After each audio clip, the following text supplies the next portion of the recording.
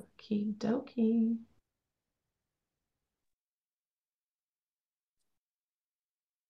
Okay, here we are. I think we are live. Welcome to Cannabis Marketing Live, where we talk about strategies for your cannabis brand or retail business. Today, we have Jamie Pearson joining us, and I am actually going to read her bio because there's too much in it for me to remember. So let me bring this up real quick. Okay, Jamie Pearson is a renowned leader in the cannabis sector with over a decade of experience. Twice recognized by High Times as one of the most influential women in cannabis, she boasts deep ties to the industry. Fluent in German, Jamie has 30 years in global real estate across 3 continents. She's an advisory board member for Ellison Rains, Celotex, I think I'm pronouncing that right, Yep. Lift & Co., and Alpen Group.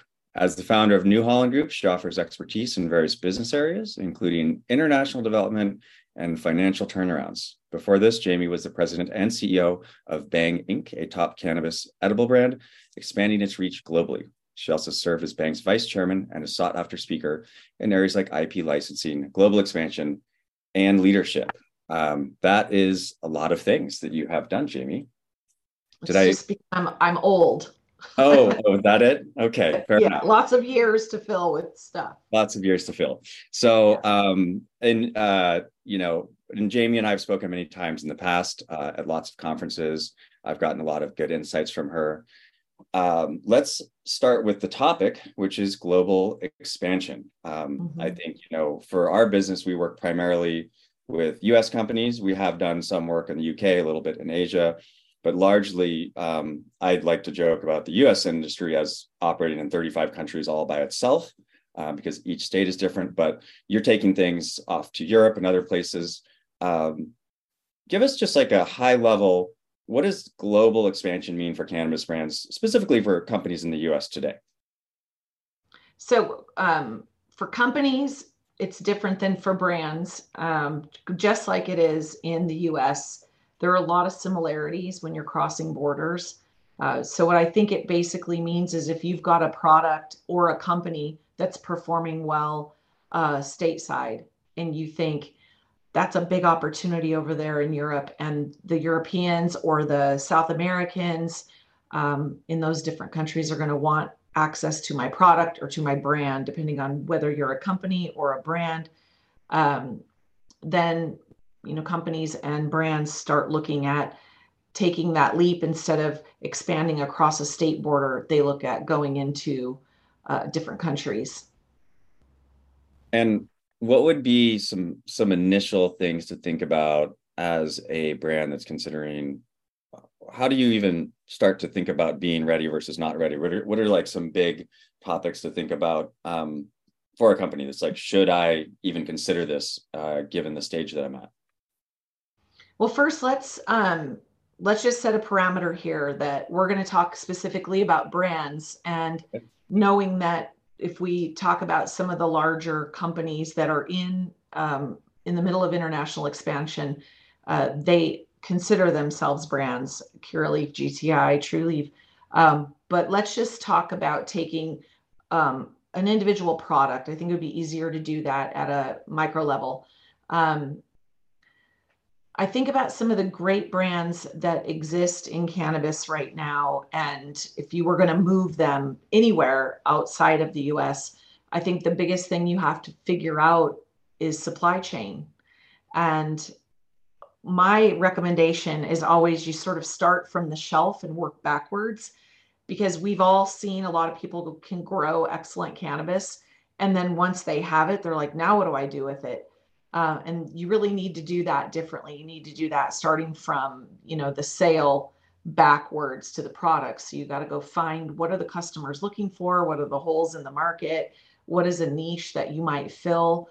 And then, and I talk to people that approach me a lot about, I want to go to Germany, or I want to go. No, you're back. I don't know what happened, but you're back online now. And we're back. Okay. Um, so the people that approach me that want to do that expansion, the first thing I usually ask them is, do you have experience or a team that has already done cross-border expansion, whether it's crossing a state border or maybe into Canada, or from Canada into the US. But do you have a team that really understands how to do that? Because I wouldn't recommend that someone make that leap on the international level, where you're contending with things like different currencies and different languages and different cultures, before you actually have a expansion strategy dialed in and really buttoned up. So on that topic, inside the US, generally you need to create, manufacture the product inside of the state borders. The brand itself can move across state borders, but and I know that the rules are a little different for hemp, and there is some movement of stuff across borders. But what does it look like today? You can't. Can you move products physically across borders? If so, which ones can you move them across? Across international borders? International borders, yeah. Oh, absolutely. There's a huge import export market in the international world, and as we know, it just was announced that the latest statistic, it used to be that Germany was the largest importer of cannabis. Now it's Israel. So Israel took the top spot. Australia took the second position, and Germany's in the third position. And they're importing a lot of flower. So flower specifically, then it needs to be put through the process of what the individual countries require. So in Germany, for example, they do a lot of irradiation. You're not allowed to have anything foreign. Let's call it any kind of a microbial problem, or it's a zero tolerance. So you basically see a lot of that flower getting irradiated, and there's a lot of controversy about whether irradiated flower has the same potency and the same entourage effect.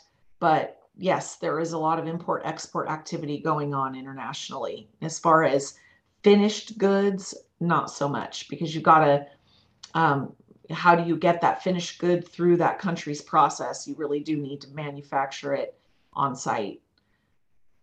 Okay, so you've got the bulk product, and then where's it getting imported from? Well, Canada imported or exported a lot of flowers, a lot of exports coming actually out of Australia, out of New Zealand, out of Colombia. So imagine where you see a medical market that's legal. Two things have to happen. The country that's receiving the cannabis has to have import allowed, and the country that is sending the cannabis has to have export allowed. And those two countries have to have some sort of an agreement that the product coming between the two countries is allowed to be moved. So it's not just a matter of Germany allows imports, Colombia allows exports, boom, you've got business. Colombia and Germany have to allow that to happen between those two countries. So what you'll see happen a lot is companies will export to Portugal, and Portugal is kind of an import hub. And then they'll go through the process of making the products the way they're supposed to be for EU regulations. And then from EU country to EU country, it's quite a bit easier. So then you've got the product marked as EU, and then it can go where it needs to go. But I want to make a distinction because I do think that there's some confusion right now. There isn't adult use cannabis in Europe at all, other than in the pilot programs. So the one thing people don't realize is that European cannabis, on the legal side, of course, there's a robust illicit market, but it's pharma. No, we've lost Jamie again for a moment here. Oh, and you're back. You know what it is? I think we were supposed to have commercial breaks. My end or on your end? I'm not sure. Maybe it's Zoom, but Yeah. But you were saying that it's all medical in Europe. Is that medical is not in Europe or in South America like medical is here. So in the US, we put an air quote around medical, because what medical basically means is there are some true medical states like Florida where you've got to go get a doctor's prescription. You can't, it's not about pot, it's about medicine.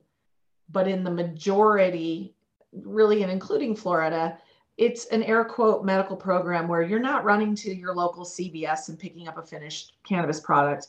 You are going to a dispensary, and the prescription process is a little bit different than the normal prescription process in a medical market. In Europe, that's not the case. In Europe, it is a straight up pharmaceutical model. The doctor has to give you a prescription. The prescription has to be filled by a pharmacist. Insurance will cover those prescriptions. That's another whole conversation in Europe. And in the medical markets in South America, it's also true. Okay.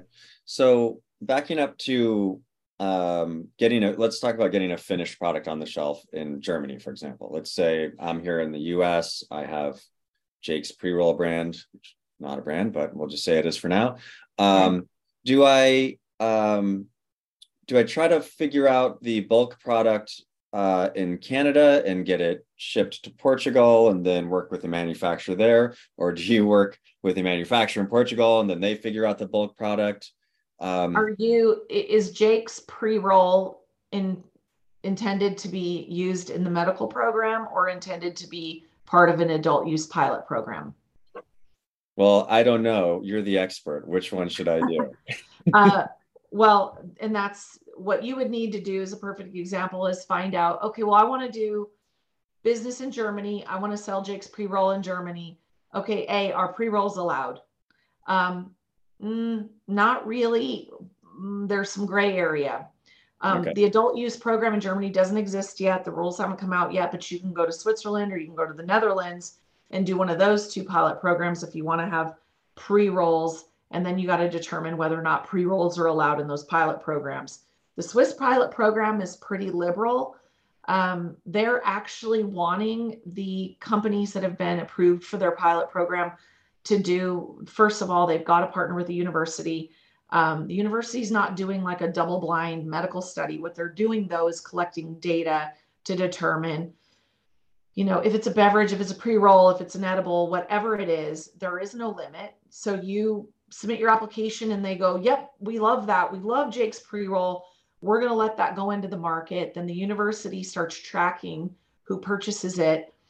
How many milligrams is it? Did they have a great experience? And in order to get into that pilot program, you've got to partner with one of the companies that has had approval in the pilot program. So right now in the two operational, it would be the Netherlands or Switzerland. And I think the German pilot program will probably start next year. Based on what I'm reading, it does look like they'll probably hit their target dates. Now we all know it's cannabis, and so trust but verify. And I wouldn't invest a bunch of money based on dates, but if you want to get that pre-roll into the pilot program right now, I would be looking at the Netherlands, but mostly I'd be looking at Switzerland. If you want to get it into the medical program, then it's sort of like going through the FDA process. If it's a finished product where the pharmacist pulls it off the shelf, mm-hmm. I want you to think about this. You have to have the product has to be approved. And that process is about 18 months from start to finish, more like 2 years.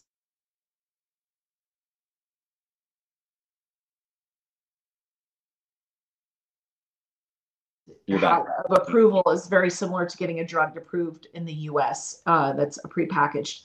But one of the workarounds that a lot of the people in Europe are finding, and specifically in Germany, is they're going through compounding pharmacies, because the fulcrum of that program is the prescription. So if the doctor prescribes a pre-roll, mm-hmm. Then pre-roll is allowed in the medical program for you, because that would be your prescription. And then the doctor will send you to a compounding pharmacy that could actually make those pre-rolls for you. So right now there's a big bunch of activity with companies trying to get the CapEx spent for machinery and things in these larger compounding pharmacies. And the one thing I also want to say is we have kind of a dual pharmacy model in the US, where we have like the CVS, Walgreens type of pharmacy. And then we also have the compounding pharmacies that make the medicine, on site. In Germany, they have some larger CVS type pharmacies where the pharmacists are actually doing a lot of the production in their clean rooms in the back because, I mean, think about it, they cut the middleman out. So there's a lot of expense saved. It's a different medical program over there. And the other Yeah. thing I want you to realize too is that everybody has health insurance. And I know it's hard for Americans to fathom, but everybody has health insurance. Uh, it's considered a right.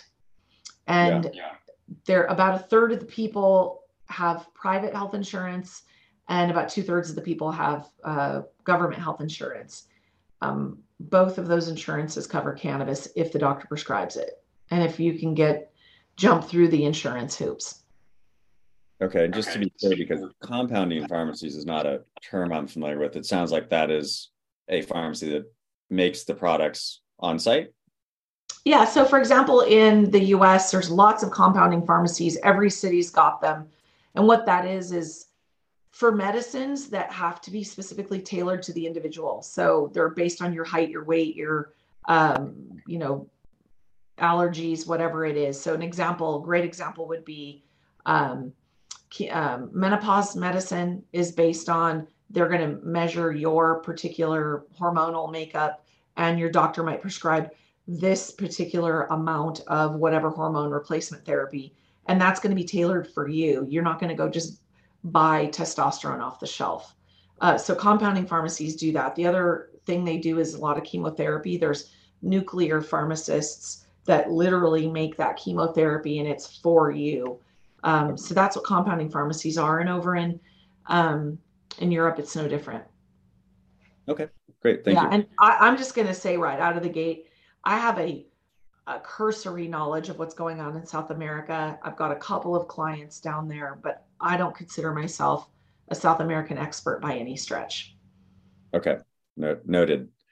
All right, so if you are a want to get into CPG or medical, I mean, I guess it's kind of but if you talk about it from a brand perspective, there's you already mentioned a handful of markets in Europe, but they all have slightly different rules. They have different cultures.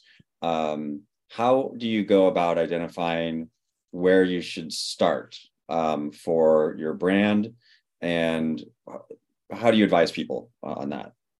Well, I think the first thing that to me seems very natural is that you should get your butt to an international conference on the continent that you want to do business in. And then go start meeting people and talking to people and doing the research to, get into the pharmacies, talk to the well, if you can, talk to the doctors, but more importantly, talk to the cannabis companies that are at those conferences and the people that are speaking at those conferences, because that's how you're really going to break in and figure out, going through the expo hall.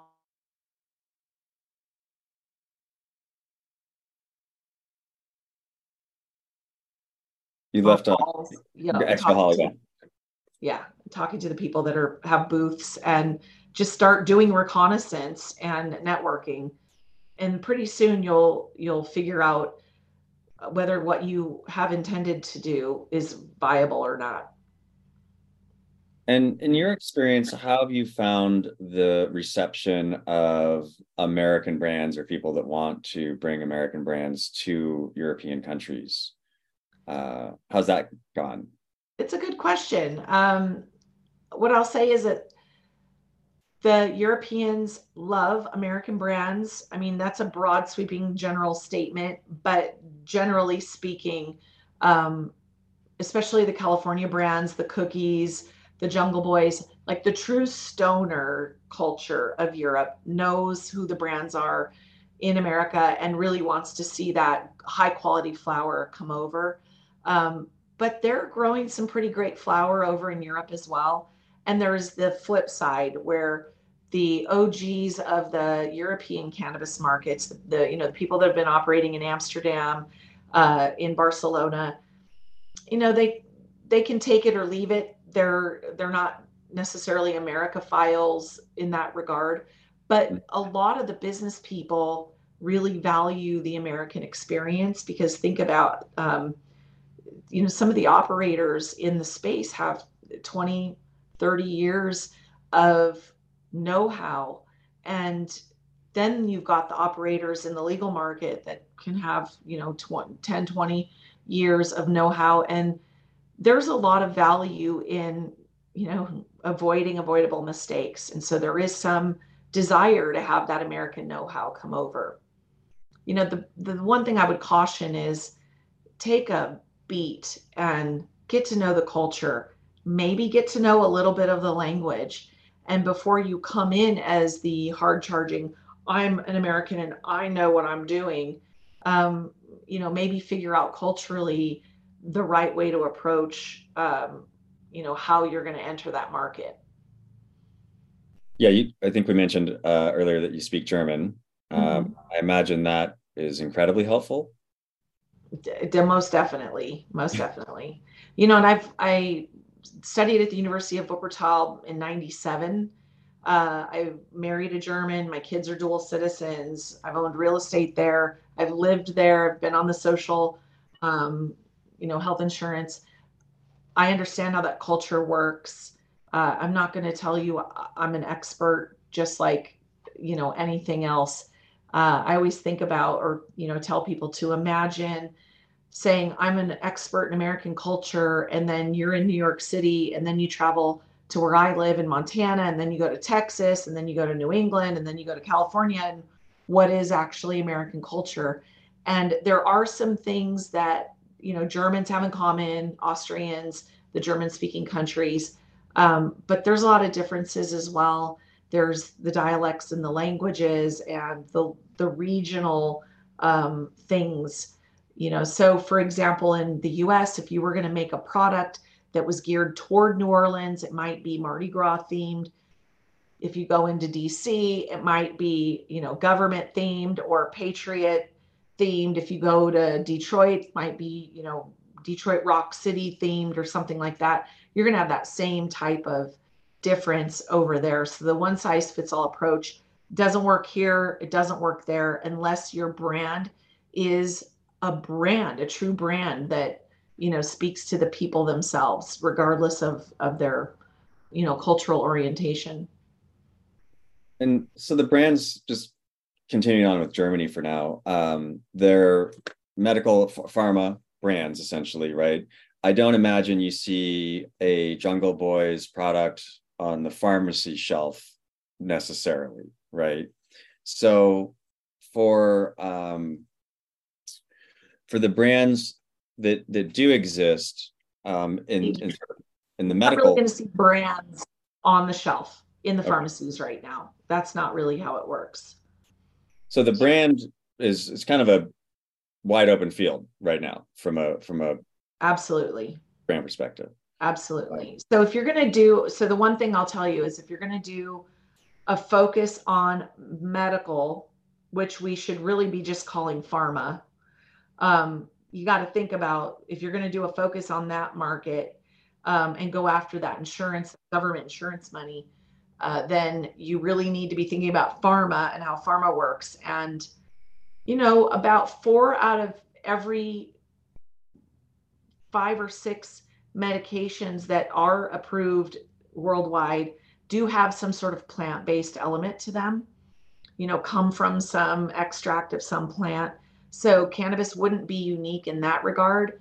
But what you have to have is consistency. So if you're going to make the next Advil, the Advil pill has to be the same, whether you take it in the US or you take it in Germany, and it has to be patentable and it has to be protectable, and the formulation has to be protectable, but it has to be consistent. So your API, your active pharmaceutical ingredient, if that is a cannabinoid, that cannabinoid has to be grown to that level of replication and consistency that would be expected at a pharmaceutical level. It's got to be grown in a pharmaceutical approved plant. So the EU GMP is the level in the EU. And if you want to go one step higher where you don't have to get approvals from all the different places, you can go to the Swiss, that Swiss pharmaceutical level is approved pretty much for everyone worldwide. It's the highest level of certification you can get. So those Swiss pharmaceutical companies that are in the cannabinoid space are really thinking about replicable API, getting patents on genetics, fingerprinting genetics. And the other thing I'll tell you, the one I would say nugget that people should be thinking about is if you've got a really amazing strain, and you can partner with a European, company like Bedrocan or some of the bigger companies, and you can get that strain fingerprinted and protected in Europe. That's allowed right now. In America, it's not, because cannabis is federally illegal, so you cannot get a federal patent or trademark on anything cannabis. It's possible. I know there's going to be people going, yes, you can. It's really difficult, and it's not just matter of course business in the US. It's matter of course business in Europe. But Europe is party to a treaty that those patents and those trademarks in Europe do actually apply to the US. Or 72 countries in that treaty. So one advantage would be to go get that plant and that genetic fingerprinted in Europe in anticipation of federal legalization, because then you'll automatically have it here. You'll have to still do some paperwork here, but you will have what you need, which is the first commercialization. You'll have the date of the protection that's subject to an American treaty. It's going to give you a big leg up on that genetic footprint. Is that something that you have worked with people to help them do that? I'm currently working with people doing that right now. And it's, it's a big race. It's a race for sure. Yeah, sounds like it. How long does that process take? Anywhere from 6 months to 2 years, depending on, one of the things people also don't realize is a lot of times the genetics aren't clean. So you really want to make sure that phenotype is clean, and there are companies that can, clean that up if you've got systemic problems. And so you want to have that like really super clean phenotype that you go fingerprint. So the process in the beginning is making sure that what you've got is what you think it is. And when you say, and you'd be surprised how many people.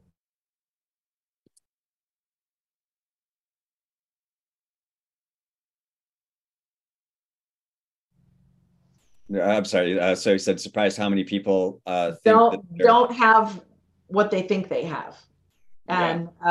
And it actually happened to me. Muggs and I got some genetics from my dad way back, like 12 years ago, and we wanted to make a brand out of it. We actually made a brand out of it. We thought it was Jamaican lamb's bread. We thought it was straight from Bob Marley's farm, and it was this big, family lore. My uncle went to Jamaica and got these seeds and blah blah blah. And then when we had the genetic testing done, it was actually a cross of Jamaican lamb's bread and Granddaddy Purple. Well, my uncle had been growing those two plants in the same room for probably 20 years and just cloning. Well, pretty soon, they all morphed into each other, and we didn't know we were doing. So, yeah. But it happens a lot. Mm-hmm. All right. Okay. So we do have a Q&A section, and feel free to drop questions in. We do have a question from someone, which is, Jamie, can you recommend an auditor for EU certification? But before you answer that question, describe exactly what that is for everyone. They want an auditor for EU certification to come into your facility and get EU GMP. Is that what you're referring to? We'll see if we get a response to the question of the question. Until that comes in, though. Okay.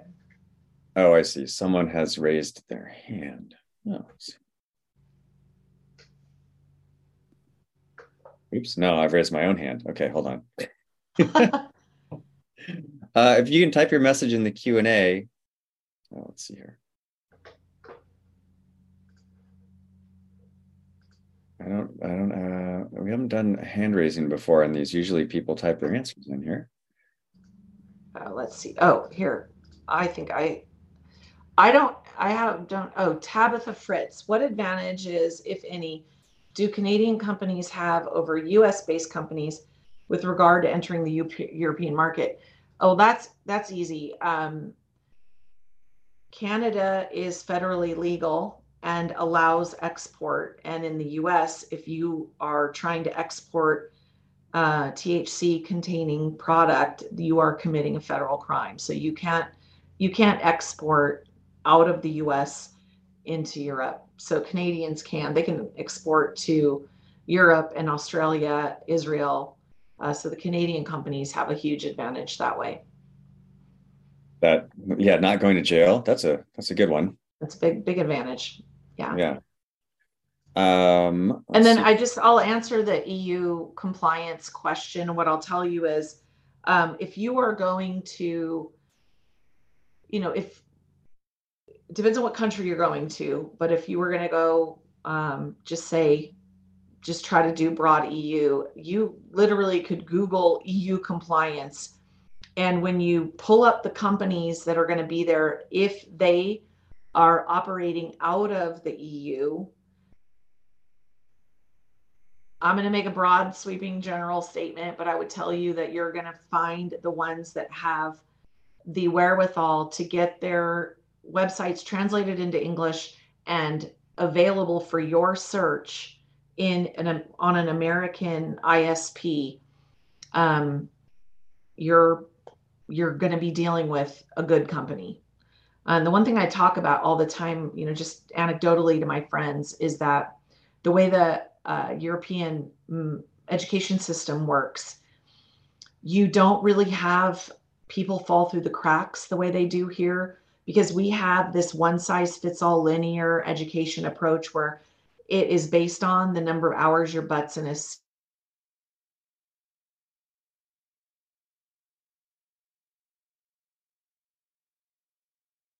in the fourth grade, they're going to separate you. And there's three finishing school levels. There's in Germany, for example, it's called something different in all of the other countries, but they're all pretty similar. It's Hauptschule, main school, Realschule, real school, and then Gymnasium, which basically means high school, or it's college prep. So what they do is they take kids and they figure out, are they designed to be a scholar? If so, they'll send them to the college prep track. If they're not really sure, they're educationally sound, read well, don't struggle, they'll put them in the Realschule track.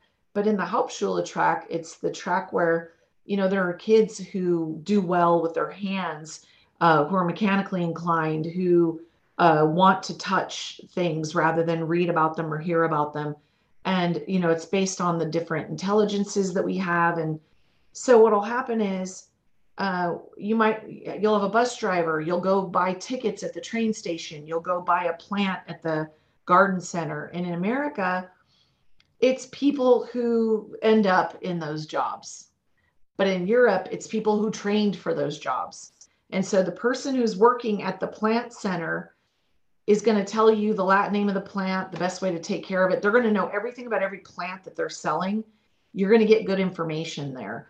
And so I would just generally say, when I'm in Europe and I'm talking to somebody, I'm pretty much going to take it to the bank. Where conversely, if I'm in Lowe's or Home Depot and I say, do you have this widget? And they go, nope, we don't carry that. I'm like, I'm going to go look for myself, because you're probably not giving me good information. And then usually I go find the widget, and, life moves on. So that just doesn't happen over there. So I think Yep. you're safe. Short answer, you're safe with a Google search. Good enough. Brandon, All right. is it worth trying to get novel food certification in the EU, or is it, as some suggest, a scheme by certain pharma companies to control the market? Is it possible to get cannabis into the European market as a food ingredient? That's a great question, Brandon. So I went through the novel food process when I worked at Bang. Or I should, clarify that and say I attempted to get our CBD chocolate in through the novel foods process. This is pre-COVID. Right now, there are companies that have registration numbers in the novel foods program, but the novel foods program isn't a fully baked, I guess, pun intended. It isn't a fully baked program yet. So I would say no. I mean, the one side is there's opportunity.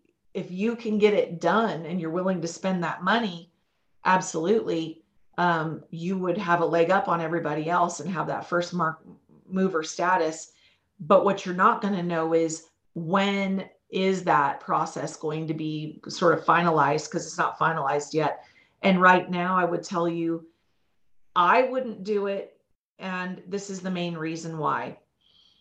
The EU is no joke when it comes to food for European citizens. They don't allow GMOs in their food, good or bad. There's some GMOs that people, think are wonderful. They're just flat not allowed there.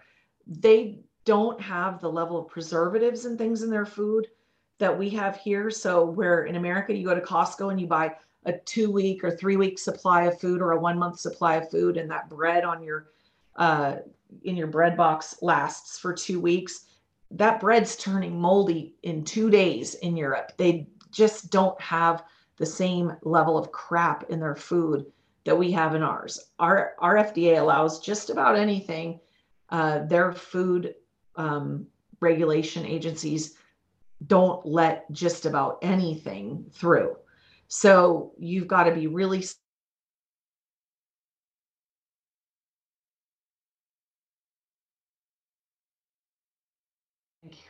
I'd be smart and careful about it. I would make sure that I've hired a consultant. I would make sure that that consultant has had success getting things through the novel foods. And I think the short answer for me is I would say I wouldn't do it yet. I just wouldn't do it. You're you're barking up the wrong tree until they get a little farther along in the regulations. Let's dig in a little more on regulations and legal in general. You know, we have our own compliance department, the Media Gel, because we have to do advertising and there's all kinds of different laws everywhere. And as I mentioned, we're running ads now in the UK. We've had some advertisers who want to do work in Thailand, which was an Mhm. interesting legal. I mean, we have an in-house lawyer that just researches all of this at this point. But frequently, what we found is like in Thailand, the laws are both vague and contradictory, right? Right. So there's like this law over here says you can do it, this one says you can't. Then there's some vague classification of like, what does this product even fall into? Where can you advertise it? Where can you not? Um, how do you figure out the right legal people to work with, or do you have a network of legal experts in each country you work with? How do you approach that? I do. I have a pretty good network everywhere. And in Thailand, I've got a couple of people. I actually sit on the advisory board of a company that went from Sacramento to Thailand, and um, that's been a learning process. There's a lot of opportunity over there, um, for sure. It's obviously it's a tourist market because the price per gram of cannabis in Thailand, the locals couldn't afford it, right? So That's what I was researching. It didn't seem like it was real. I was like, wait, that seems really high. yeah, it's high. And the other thing that I think is kind of comical is a lot of the cannabis that's being sold in Thailand right now actually sat in a shipping container for a year, 14 months. It's moldy, it's dry, it's horrible. And they're charging, $10 a gram, and the tourists are paying for it. So, the people that are selling it are making great money. And at some point, that's going to dry up, pun intended.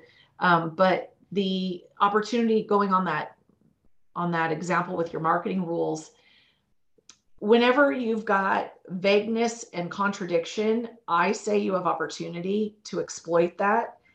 Um, where where you run into trouble goes back to that cultural question, Mm. where you definitely need to have a local, um, and maybe getting more than one opinion. And the one thing I also find in those small Asian countries and in the small Caribbean countries, everybody is somehow tied to the prime minister, or my uncle's brother's cousin is connected to the general, or you're going to get all that kind of stuff. And it's hard to really filter through what's real. And I mean, it's all basically real, but what matters. So what I do is on the ground talk to different people that have different things to say, and then try to find that common thread. And eventually, the people who are really running the cannabis industry on the legal side, both the legal and the illicit side, will come forward. You'll figure out who they are, and then what you will also figure out is it's probably the people running the illicit side who have control of the government, and those are the people you need to get their blessing before you worry about the government. So depending on what country it is, you really have to get steeped in that culture. That's helpful. It's helpful, but also not helpful in the sense that there's no one rule. All the countries are different. And what you were just explaining in some of the smaller countries in like the Caribbean, Southeast Asia, sounds very different than what is happening in Germany, right? Like almost like polar opposites. Yeah. Yeah.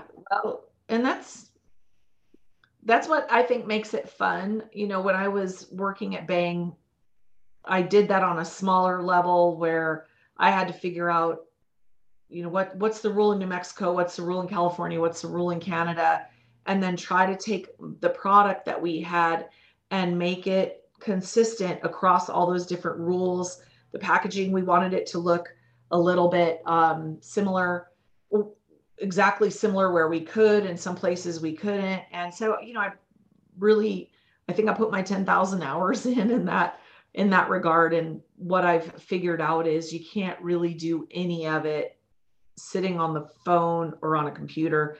You got to, you know, get your butt on an airplane, go to that location, talk to people, go to the conferences, go to the dispensaries.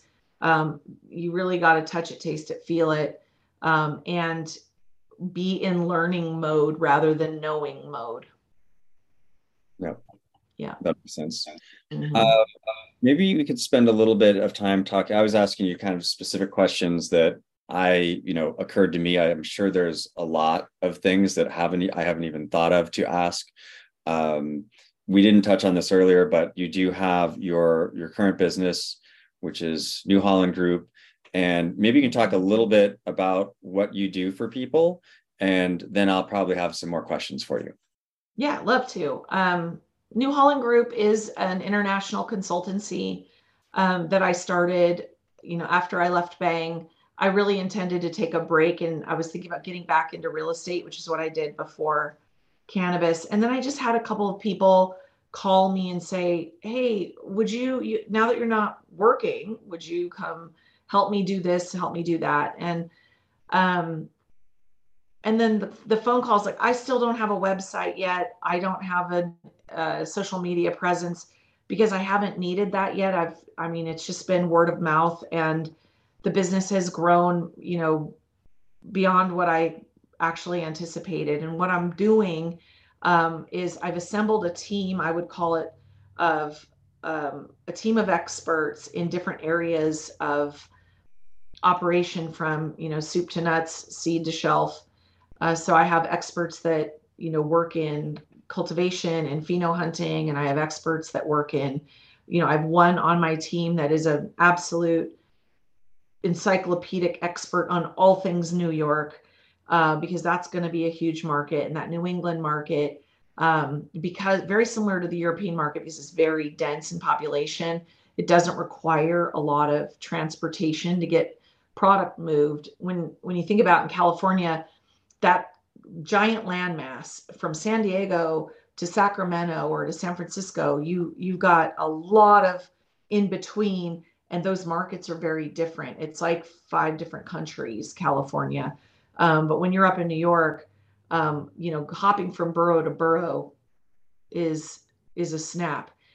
I like people to understand Germany has 85 million people in a space about the size of Oregon. And so to, you know, put that in perspective, you can, and then you've got all the countries around it. So you can move product, really a lot of product in a very short amount of time. So it makes distribution simple. So what I'm doing is helping people that are interested in moving across borders, people who are interested in taking their brands into other countries. That's part of what I do. A lot of what I'm doing is business strategy. I'm helping C-suites think about what to do first. What is really recognizing what is their low hanging fruit, because a lot of time you can't see the forest for the trees within your organization. So I do a lot of that strategic work with companies. But what I've done a lot of primarily, it seems like Oh, just all right. So it seems like everybody's fundraising, and I do a lot of that, I would say, cultural translation, where they're trying to speak to investors in the US and speak to investors in Germany, speak to investors in the UK.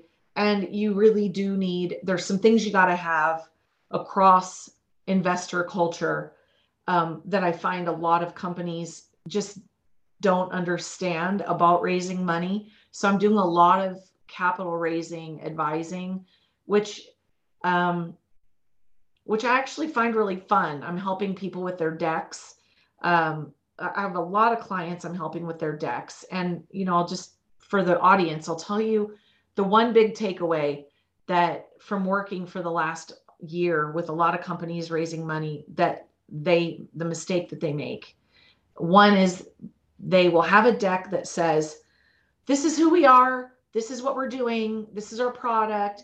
We need $5 million because we're going to buy machines, or we're going to do this, or we're going to do that. And as an investor, that's you saying everything about who you are, what you want, and what you need. What I care about as an investor is, I'm going to give you money, and how am I going to get it back? And so I really want people to shift the paradigm and speak as though they were the investor listening to the material, because the investor cares more about what's in it for them than they care about what's in it for you. And there is a place where those two things intersect, and that's where the magic happens. So if you've identified a problem in a market or a niche or a hole, and you're solving it, and your solution is going to make you $3 a widget, and you have the capacity to move 8 million widgets in a month, that's a $24 million proposal. And if it's only going to cost you 500 grand to make that 8 million, investors understand math. But a lot of times what would happen is that company wouldn't even talk about the widget, and they wouldn't talk about all that. It's not for them. That's, yeah, whatever. They don't care. That's not what's exciting to them. You got to talk about what's exciting to the investor. And I can tell you, I have yet to receive a deck that does that well, where I'm like, oh, you don't need me, because you're telling the investor everything they need to know. You got to tell the investor what's in it for them. That's my tidbit that I'll give to the audience for free. There you go. The first Yeah. first pitch. So, so it sounds like you're dealing with companies at kind of all stages, from very like, all I have is an idea or a strain or whatever it is, and a deck that needs to be worked on. What are some of the organizations you're working with that are, or are you working with companies that are at a larger scale and trying to solve a different set of things than just fundraising? Yeah, I have some very large clients, and a lot of, I've got a couple of large investment banks that I work for that are trying to, start finding that next Curaleaf GTI over in Europe. There's just a lot of exploratory work going on. So I'm leaving a week from Saturday. I'll be gone for a month. There's a lot of rumors that France is heating up, so I'm going to spend a couple weeks in France. I'm doing keynoting a conference in Belgium, in Brussels. And the interesting thing about that is yesterday, the Minister of Health of Belgium just called out the parliament and said, we got to do something. They've always been very conservative on cannabis, so it was kind of a surprise. But they're saying, we've got to stop the hypocrisy. Those were his exact words. So what you're starting to see is loosening and movement in all of the EU countries, because let's face it, I mean, Germany is the largest economy in Europe. And when Germany does go wreck, just like what was published today it was either the Green.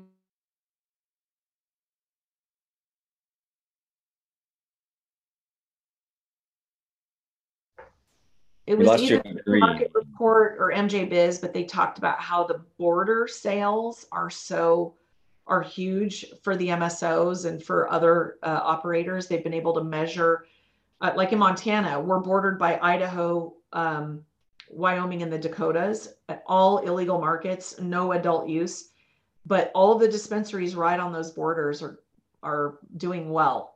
That's going to be true in Europe as well. So what the countries are understanding is if they don't get in, a lot of their dollars are going to come into the German economy. So you're going to see that whole market heat up. Yeah, you'd think they'd want to move ahead of Germany if they could, if they're, more nimble. But we see the same thing, right? So we work with dispensaries all over the country, and you've got a lot of dispensaries right on the border of Michigan that do pretty well. And Yeah. you see that in other states as well. Yeah, exactly. Exactly. So do you have designs on bringing media gel into Europe outside of the UK? Yeah, so the stuff we're doing in UK is more on the hemp-based products that are, sort of e-com legal. For us, it's been a matter of waiting for there to be products to advertise, right? Or brands to advertise. And so that's kind of what, like Spain has clubs, but technically, although they do advertise, but it's not technically legal to advertise there. One of our like principles as a business is that compliance is sort of like a foundational thing for us. So we help all of our advertisers make sure that they're doing things correctly. So while you should target those pilot program, the people that have those pilot program licenses, because I think that's a couple of the larger brands. I mean, when you think about the largest brands in cannabis, I have a few of them as clients, and they're looking at those pilot programs because that's where you're going to build brand loyalty from the get-go, because you're going to get on those adult use shelves and people are going to cross those borders and they are going to have a limited amount of brands. A lot of them will be European, but if you've got the budget and the wherewithal to get your brand on a shelf in Switzerland or the Netherlands, the key to that, I would say, is making sure that your SOPs are super tight, that your packaging is compliant, that you're ready, so that when you come, that pilot program license holder doesn't have a lot of heavy lift. If you make it easy for them, they're going to have no reason to say no to you. So, on that regard, where how to market American brands, or you've already probably got some of these larger brand clients, that's where I would recommend that you start. That brings up here's a question that I have now. In the US, generally the consumer has to buy from a dispensary. There are some direct consumer things that are happening, but largely the channel is consumer goes to dispensary gets product from manufacturer or distributor. But that creates an interesting marketing dynamic for brands, because so a lot of when we run advertising, we're doing a lot of measurement of return on ad spend. So like, what are people buying? But if you're a brand and you're funding the advertising budget, you're going to be sending someone to a destination that has other people's products. And right. we do co-marketing campaigns, right, where we work with a brand, work with a particular retailer, and it's, get this product at this place. And it works well. However, when consumers go into a market, they generally buy stuff from multiple brands, which is fine. But when you're trying to measure, as everyone's budgets are very tight, when you're trying to measure your marketing budget in terms of dollars back on your investment and some of those dollars are going somewhere else, it's a little bit of a psychological hurdle to get over, even though the marketing itself is effective. So I guess my question is for these pilot programs, is it the same thing where you have a funnel? Basically, the product has to go through a licensed dispensary to get the product, to buy it? In the Netherlands and Switzerland, yes. in Germany, it's really interesting. The proposed pilot program, they're calling them social clubs, but we automatically think of what's going on in Barcelona, where you're going into Choco and it's a quasi coffee house dispensary thing. That's, similar in Amsterdam. No, it's not that. So in Germany, what it is it's a co-op. Imagine a co-op grocery store where you've got a couple of co-op members that run it, and you're a member and you buy at that co-op. So the way they've proposed the rules, and the rules aren't finalized yet, they're allowing the co-ops to have 500 members capped. And if you're a member of co-op A, you can't be a member of any other co-op. And that is not a social like consumption situation. That is simply where you are allowed to go buy your adult use cannabis. You don't have to have a medical recommendation. Okay. But you can only buy from that from that social club. So automatically, I have some friends over in Germany that are starting even though the rules aren't out yet, they're, getting ready to start a social club in their particular town, apply for that license, is the minute the portal opens. And one of the things that we've seen is that what's accompanying that set of rules is decriminalization. So you're allowed to possess cannabis. There's a couple of problems with that. I can't remember the number, but I think it's like 20 grams is allowed, but 21 grams, you go to jail for 3 years. So, the question is, are the police going to actually go have a scale and weigh, do you have 20 grams or 21 grams? And then are they going to send you to jail? And, all of that kind of stuff. So there's been a lot of feedback on those proposed rules. But here's the point. You have a captive audience now, because if you're, what I predict is that these social clubs, you'll have a bunch of them selling flower. You'll have a bunch of them selling pre-rolls. You'll have a bunch of them selling edibles. Right now, edibles aren't in the mix, but, probably down the road, they will come. And then what's going to happen is, because they're not allowed to wholesale back and forth to each other. So your club's stuff is all you're allowed to have. But because it's decriminalized, there is nothing stopping you from trading with the member of another club. And I predict it'll be kind of like what I remember in Oregon back in like 2014, 15, where you are selling the bag and giving the cannabis for free, or selling the lighter and giving the cannabis for free. They'll find the workarounds. I mean, cannabis consumers are very creative, and I'm sure it'll all be fine. But for your standpoint, you've got a captive audience. So if you become the marketing arm for social club A, B, C, and D, I see where you could be highly effective helping that list of 500 know about each other and facilitate all that nonsense that's going to go on until the government figures out that rule isn't going to work. Yeah, that creates really interesting dynamics.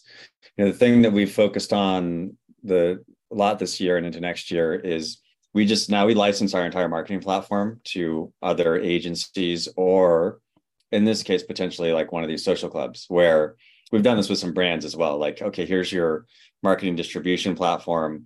You're a brand, you can have all 10 of your retailers in the system, and then you can be running marketing campaigns with them, and you can manage all of that. So yeah, that does create some interesting opportunities. I'm very curious to see when Germany is going to open up. But I'll follow up with you on some of these pilot programs, because our advertising supply partners, a lot of them are actually from Europe. When we first started running digital marketing in like 2018, 2019, none of the US companies would accept the ads. And so we actually found European ad networks that still service United States audience, and so we still have a lot of that. And so we have a tremendous inventory available on the advertising side in Europe. And it's all like explicitly approved for cannabis as long as it's legal. Yeah, that's amazing. And I think in the Netherlands and Switzerland specifically, you also would have a pretty decent market with those pilot programs.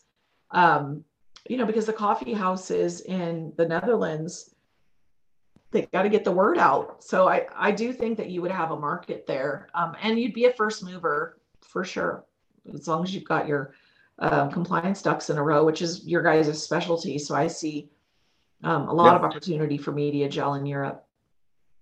Well, I appreciate that. Mhm. We're here at the top of the hour. Jamie, I want to thank you for your time. Do you have any last topics or things that you want to leave anyone with that we didn't cover already? No, just if you have questions about European expansion, um, feel free to contact the New Holland Group. You'll find me on LinkedIn. That's the easiest place to find me. One of these days, I'm going to get a website built. Yeah, when you need to. I mean, the good news about not having a website is you probably get less spam. So, Facts. um, you know, Facts. Hmm. there's a lot of that. And now there's like all the AI spam bots that try to like analyze who you are. And I get all these things that like talk about like the college that you went to. They like start to bring something up from that and like the email subject line. Yeah. Um, Yeah, they're getting and they're getting smart, but they're also easy to recognize. yeah, it is You know, pretty easy I to think recognize. I think what'll happen is that authentic communication will have more value, which that's been on the decline. The whole everyone trapped in their phone. I think we're gonna, as humans, start valuing authentic communication more. So I think that's the upside of AI. All right. I like that. I like the optimism. Mm-hmm. Um, all right. Well, thanks again, Jamie. You can find Yep. Jamie on LinkedIn. Appreciate your time. This has been Cannabis Marketing Live. I'm Jake Litke, CEO of MediaGel, and we are signing off for the week. Thank you. Thanks.